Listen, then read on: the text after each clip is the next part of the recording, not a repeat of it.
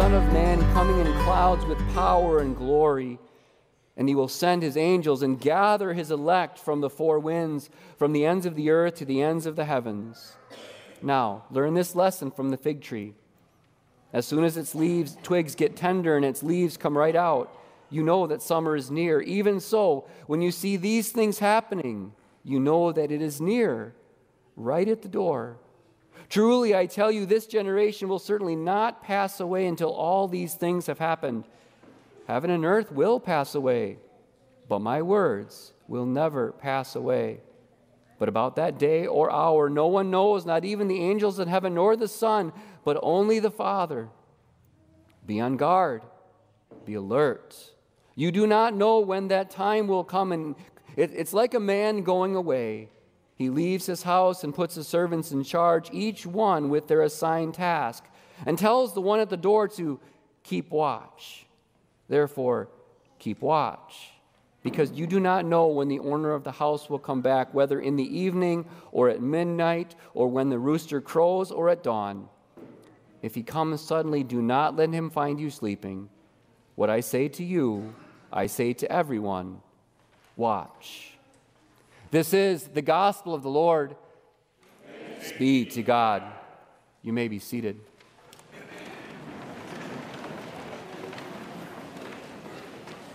So what I'm going to try to do with you this morning, and apologize in advance if it feels like the plane is landing, but then we take off like a touch and go. We're going to do three little things today. One is there's a metaphor in the text that we'll look at, the watchman metaphor. We're going to talk a little bit about the mission of the church and how that relates to the end times, and then we'll try to bring the two things together as we think about our life together as a church. So we'll do those three things. There's a place for taking some notes on the back side of the sermon notes where the gospel was. Would you pray with me as we begin? Lord Jesus Christ, you are coming and you are coming soon, and I don't know about the rest of everybody here, but I can't wait. I can't wait. We can't wait for you to come back to gather us together, to finally rescue us from this evil age and to bring us into the home that you have prepared for us from all eternity. I can't wait, and at the same time, we realize, Jesus, we still have work to do. So make us urgent and serious about the task set before us in preaching and in listening and in sharing. Let the words of my mouth and the meditation of our hearts, let it all be pleasing in your sight, God. You are our rock and our Redeemer. In Jesus' name we pray. Amen. Let's see. Wrong way. I always get this clicker messed up. So the watchman metaphor it's right there in front of the text. Did you catch it? 4 times, at least 4 times throughout this entire reading from Mark, he says watch. And it's not always the same kind of word with the same kind of intent when Jesus said it, but it's all the same kind of metaphor. Sometimes Jesus is saying, open up your eyes around you. And then to Christians who see these things happening, who see wars and rumors of war, who see famines and earthquakes, who see the love of most growing cold, to Christians who see, he says, understand what those things mean. So see with your eyes and then see with your heart of faith. Watch. There's another part of this which is vigilance. A watchfulness sort of thing. So when you see these things coming, what are we going to do? We're going to pay attention and be vigilant. There's a warning in here that Jesus says to us, don't be lax or lazy. Like he said to the disciples a couple days after he said this, watch and pray so that you will not fall into temptation. The spirit is willing, but the body is weak. So there's an alertfulness. And then there's a kind of I'll call it a protectiveness about this watching, like a watch out for kind of thing, where we're watching out for our own well-being, watching out for other people. So you can kind of get the idea as you look at this that a watchman has an incredibly important job. The one who stands on the hill, the one who watches over the business or the city, he has a really important job because he's watching for 3, I'm going to go quick. He's watching for 3 groups of people. He watches for himself. Now you might be thinking to yourself, that's a little bit selfish. Shouldn't he be watching out for everybody else? But on the very surface of things, at the very beginning of a watchman's job, if he falls asleep at the job and something terrible happens, who gets it first? It's the watchman. It's in a sense a matter of self-preservation. If an enemy is coming at him, if a storm is coming on the horizon, and he's just sleeping on top of the city wall, he's going to get it first. So the watchman first watches for the sake of their own well-being, for the sake of self-preservation. But it's not just for them that they watch it, it's also for the people of the city. Right? Inside the city walls are his wife and his kids. Inside the city walls are his family and his friends. Inside the city wall are his fellow watchmen and women. Inside the walls are his king and his leader. Inside the city walls are all these people whom he loves and cares about. So the watchman, he stands guard for the people whom he loves, the people in the city. But what would a watchman be if he only cared about his own people? See, there are people outside the city walls whom he also loves and cares about. He might not even know them yet. In fact, he might not even like them much. They might have caused him some sort of trouble. They're outside the city walls, but he keeps watch for the sake of them because he knows if he knows that danger is coming and the people sleeping in the plain, watching their sheep, or just taking care of things outside the city wall, if an enemy comes, he wants them to be aware too so that they can come inside the city walls and be safe. I think you can begin to sense that a watchman has a really important job because his own salvation depends on it. The salvation of the people inside the city depend on it. And at the very least, he wants to warn the people outside the city walls and invite them to come in to be safe. Maybe you can already begin to make some mission connections. Robert Webber, let's see if I can click. Guys, go, nope, that's too many.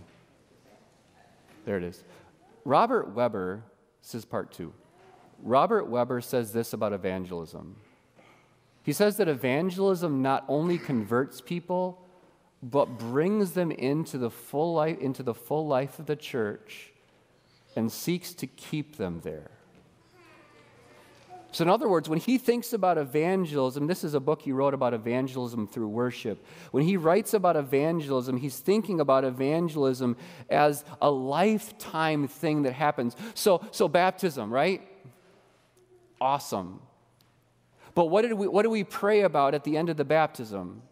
That's an awesome thing. You're ushered into God's family, but now what's next?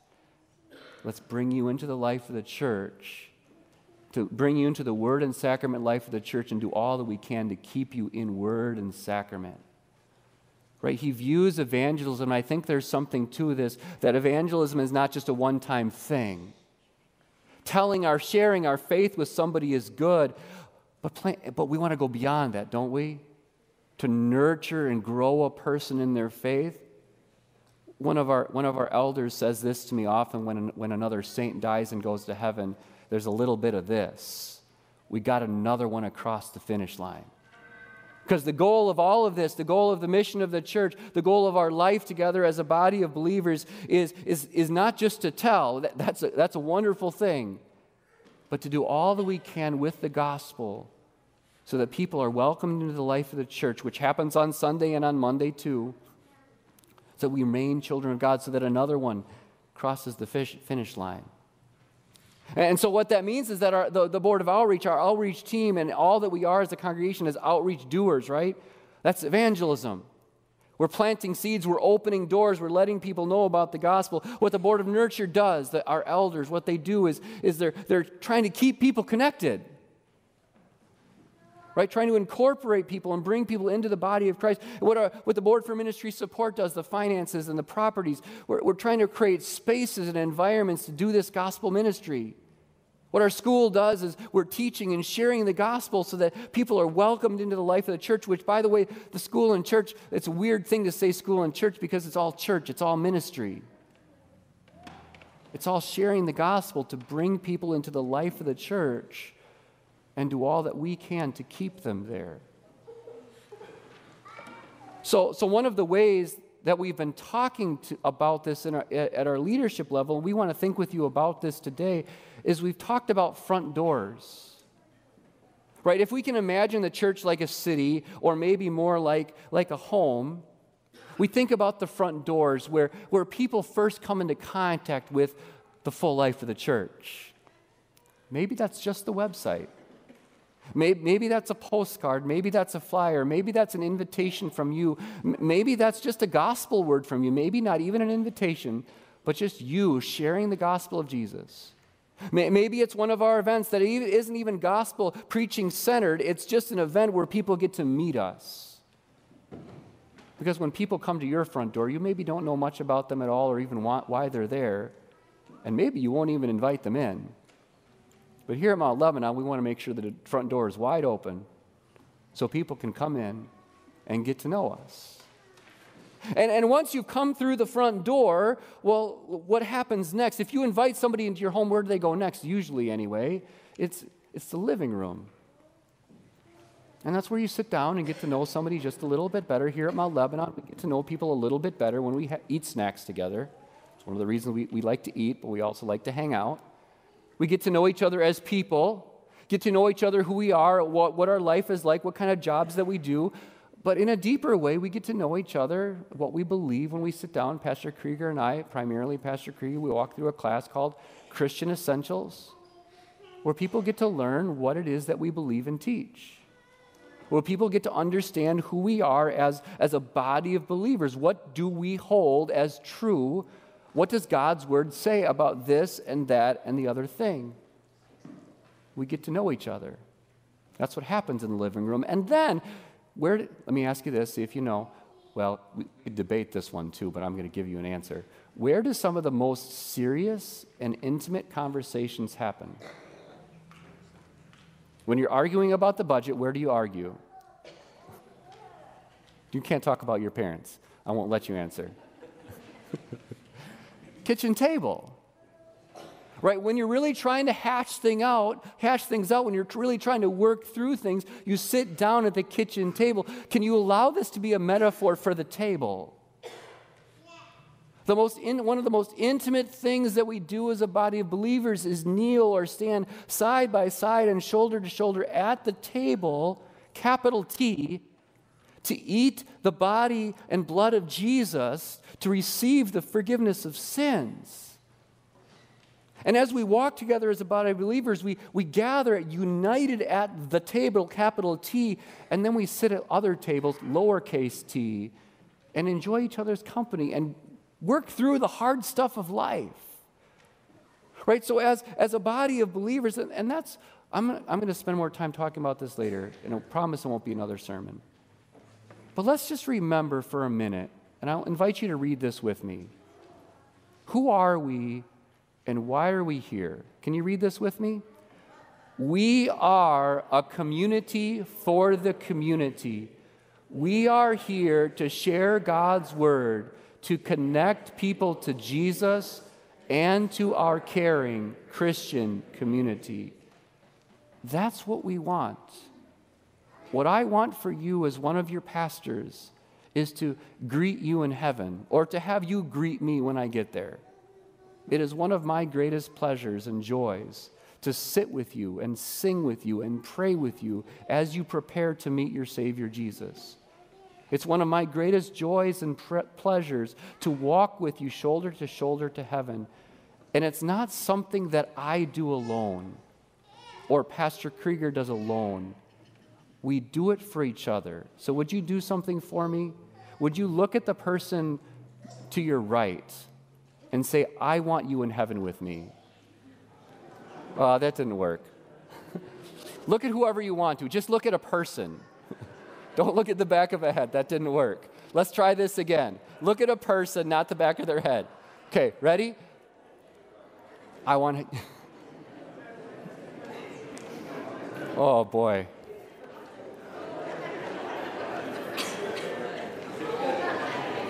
That was chaos. I'm sorry. But that's the spirit of what we're doing here, right? It's living in it as a community of believers, walking with the Word. The life of the church is Word and sacrament, right? And it's Word and sacrament in everyday life. It's a practical, everyday thing. Walking hand in hand, shoulder to shoulder, toward heaven together. Walking together as a body of believers. So I think you can probably make this connection. But part 3. I've always wondered why we're called Mount Lebanon. People tell me that we're on a little bit of a hill. People tell me that there are kind of cedars of Lebanon somewhere or something like that. I'll let you say that, okay? And I won't argue with you because practically it doesn't make sense. Let's just leave the name the way it is, okay? I've come to appreciate it, though. Because when you think, because there's so much about mountains.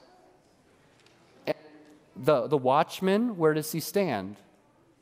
On a high place, on a mountain. And what does he do?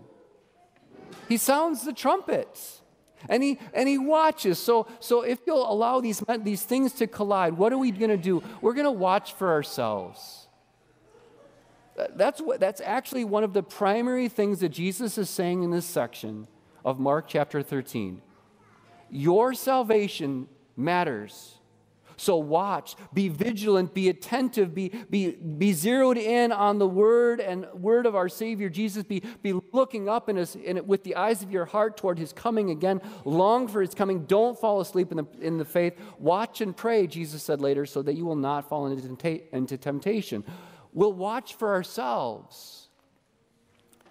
But that's not all we'll do. Let's watch out for each other. Those people that you spoke to a moment ago, these are our people, and there's more than this, but these are our people, right? Wouldn't it be a cool thing if somebody suddenly stopped coming to church? Wouldn't it be a cool thing if they got 18 phone calls from members who said, I wonder where they are? And if they didn't just disappear without anybody noticing, right? They might get annoyed with the 18 phone calls, but that's okay. It means we love them. We watch out for each other. Because I don't know about you, but I stumble and fall, and I need the encouragement of my brothers and sisters in the faith to encourage me, to correct me, to forgive me. Right? So we'll watch out for each other, and we'll watch out for the people outside the walls. Right? The mission of the church is not just about us in here, but it's also for them out there. And at the very least, we want to make sure that our doors are open.